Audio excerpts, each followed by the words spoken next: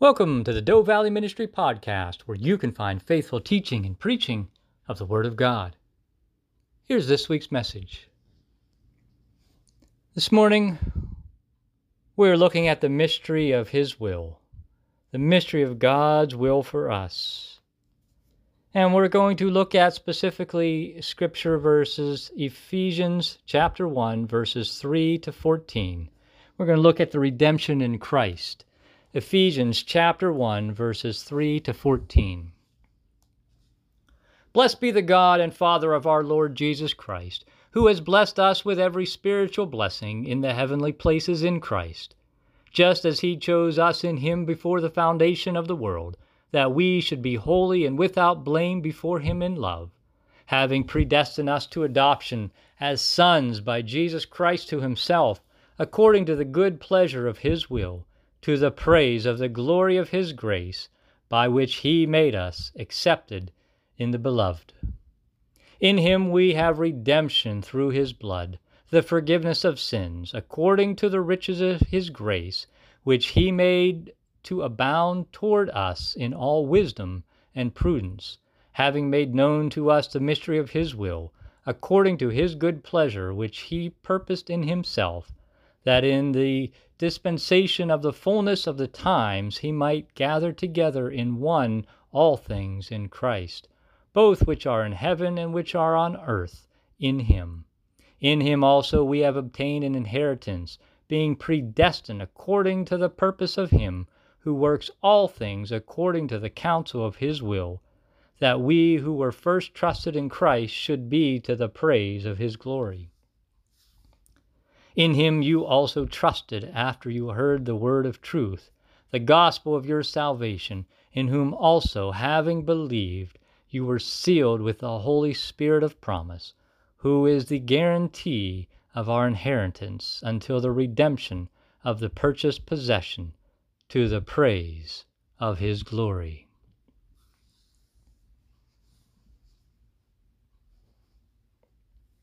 The Word of God for us this morning.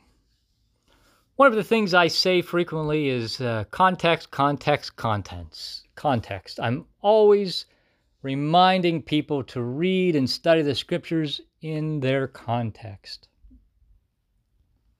But at the risk of sounding like a broken record, I'm going to do it again. You might be able to read a novel without its context, but not the Bible.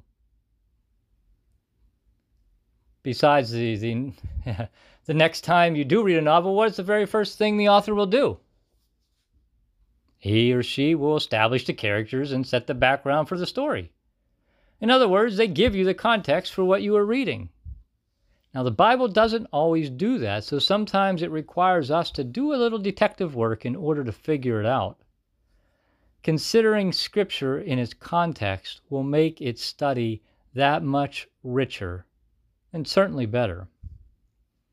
As you might imagine, there is a context to the Apostle Paul's letter to the Ephesians, especially the portion we just read a few minutes ago. Some things are going on in the background, and once we realize what they are, it enables us to make better sense of Paul's comments. So let's talk about that here for a minute this morning. Paul, along with many other leaders in the early Christian church, was struggling with a movement called Gnosticism. No doubt you've heard the term, you've heard of it before, but let me give you a very general idea of what it's about. Gnosticism denied that earthly things are of importance to God. From that idea, they moved to the illogical conclusion that the Jesus who died on the cross was a man of only physical matter and was not the exalted one who provides salvation. In other words, the Gnostics had a hard time with the idea of Jesus being fully God and fully man. They preferred the fully God part. That was one problem that Paul had to deal with. Another had to do with a group of people Paul was constantly having to confront. He called them Judaizers. They were Christians from a Jewish background, like Paul, and who also allowed for Gentiles to be accepted into the church, as Paul did. However, they demanded that such people first become Jews and adhere strictly to the Jewish laws. And that was very much unlike Paul. They followed Paul everywhere he went, and upon his leaving a church would try to undo and undermine much of what he had accomplished. And finally, there was another group that opposed the apostle, and those were the people that we just call the false teachers. Why would Paul label them with such a negative connotation? Well, they claimed ownership of a special instruction given only to a privileged few, and they guarded these secrets zealously. If Paul claimed nothing else, he advocated a gospel that was freely given to all, and not just those who were fortunate enough to be let in on the secret. So that's a lot of conflict. However, Paul was not the type to give up easily. Yet rather than rail against such opposition and heresy, Paul chooses, at least in this case, to take the high road and put his comments to the Ephesian church in the form of praise and adoration of God. He inspires and encourages his readers to journey that high road with him by showing them how God has included them in his final and eternal plan for the world. He opens his letter to the Ephesian church on a magnificent note of jubilation with an outburst of praise. Blessed be the God and Father of our Lord Jesus Christ, who has blessed us in Christ with every spiritual blessing in the heavenly places. We see right away in verse 3. Now, there were times when Paul would begin a letter with such praise and then pretty quickly slide into more practical matters. Take a look at his letters to the Corinthian church, for example. The epistle to the Galatians. No slide at all. No adoration followed by a gradual movement toward addressing his complaints toward them. He runs headlong into the problems, and they had a lot. And Paul uses pretty strong language as well. But not here, not to the Ephesians. Paul stays on the exalted plane until the 4th chapter, where he does address the Ephesians' particular circumstances. Why'd he do this?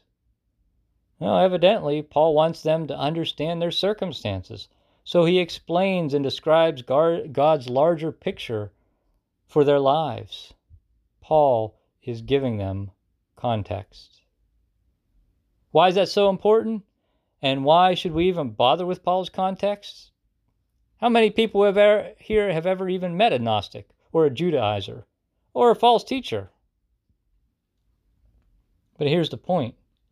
Paul's context and that of the people in the Ephesian church doesn't translate into our world and our time because it is based on their culture, the day and time in which they lived. But Paul's message does speak to us regardless of how different our culture is from his. Paul's context is less important to us than our own, but it is very important for us to consider how Scripture impacts who we are, where we are, what we are doing, and the issues that confront us. That's our context, our culture.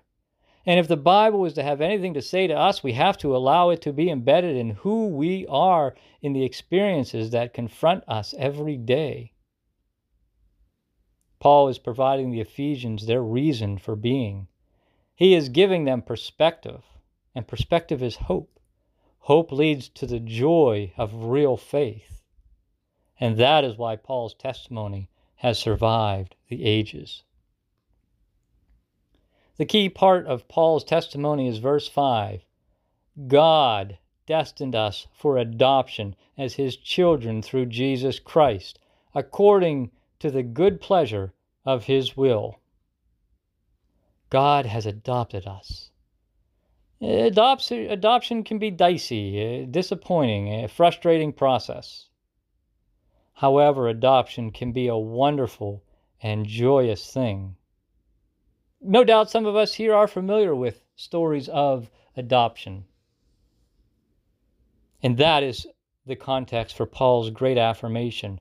God destined us for adoption as his children through Jesus Christ according to the good pleasure of his will. Now, that's a lot of words, and they're nice words, but what does that mean? First of all, understand that Paul knows his letter will be read by or to the entire church probably during a worship service. He himself is thinking of the context in which it will be shared with the congregation. That is why he wants his message to be uplifting. First and foremost, Paul wants it to honor God.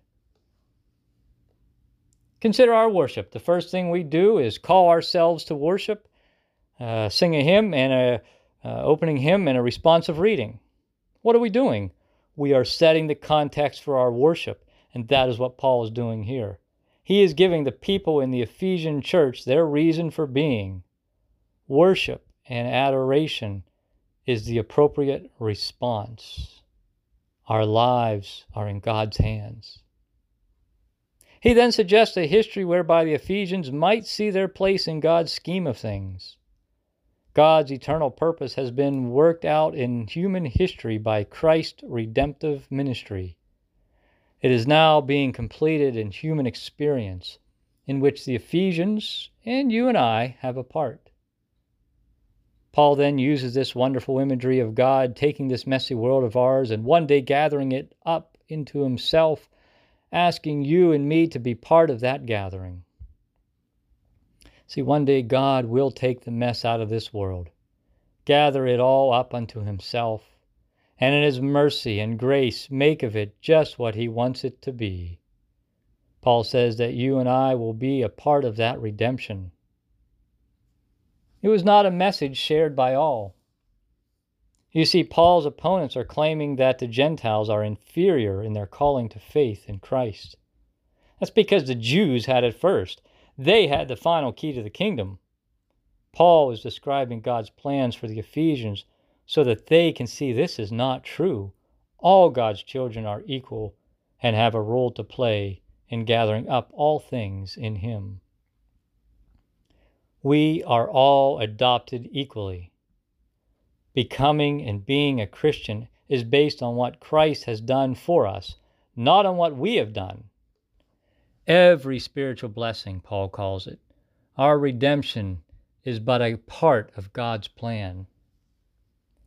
That final plan is to sum up all things in Christ.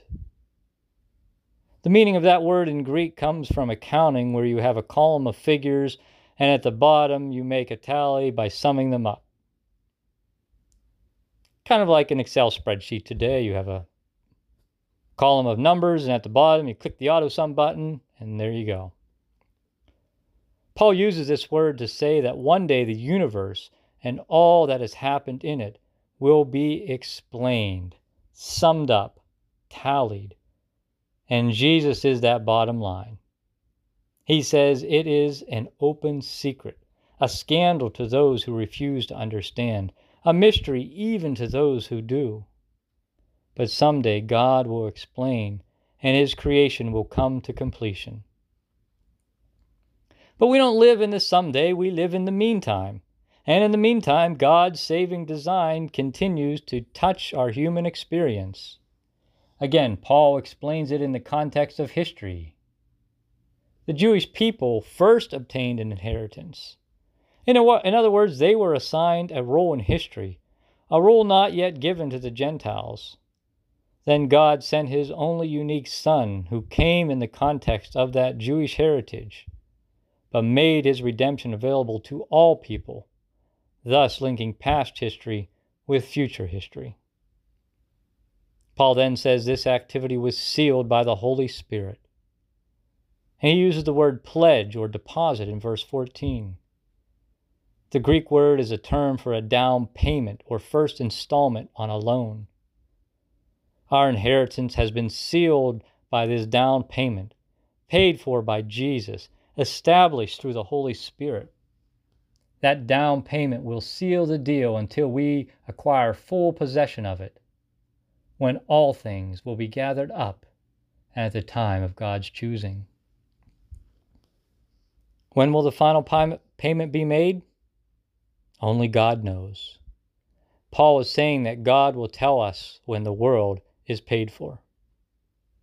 So when he writes his letter to the Ephesians, Paul talks about their final redemption, the final redemption of the world that has already been initiated in the offer of forgiveness and new life through Christ's atoning life and death, has been sealed by the activity of the Holy Spirit, and is awaiting God's final decree of purpose for his creation. Yes, we live in a now and not yet world. That is our context.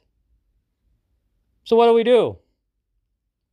We wait patiently, hopefully, actively, seeking to be the presence of Christ right where we live, all the while believing that God is in control and will tell us when the world is paid for. But the end is not in doubt for those who believe. Paul says the Holy Spirit lives in the church, continuing to guarantee God's promise to his people and all his creation. And that is indeed a reason for the jubilation he feels and expresses at the beginning of this letter. Paul encourages us to join with him in celebrating God's plan, the mystery of his will.